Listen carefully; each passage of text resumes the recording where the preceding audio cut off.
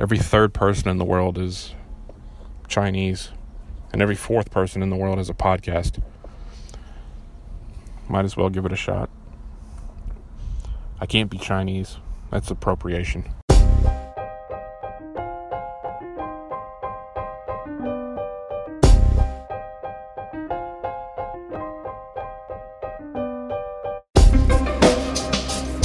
If it's true we all have a purpose in life, I feel like mine was to be the best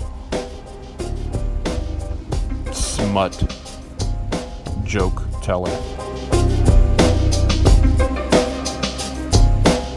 Something original, an original take on something that's been around for as long as people have been around, wieners and titties, and, asses.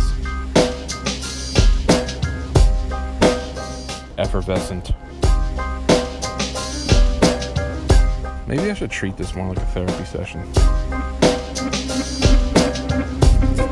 I always wanted to be a dick dancer, but I just never had the personality for it. Oh boy. I've never gotten drunk at work yet, but it's starting to seem very appealing.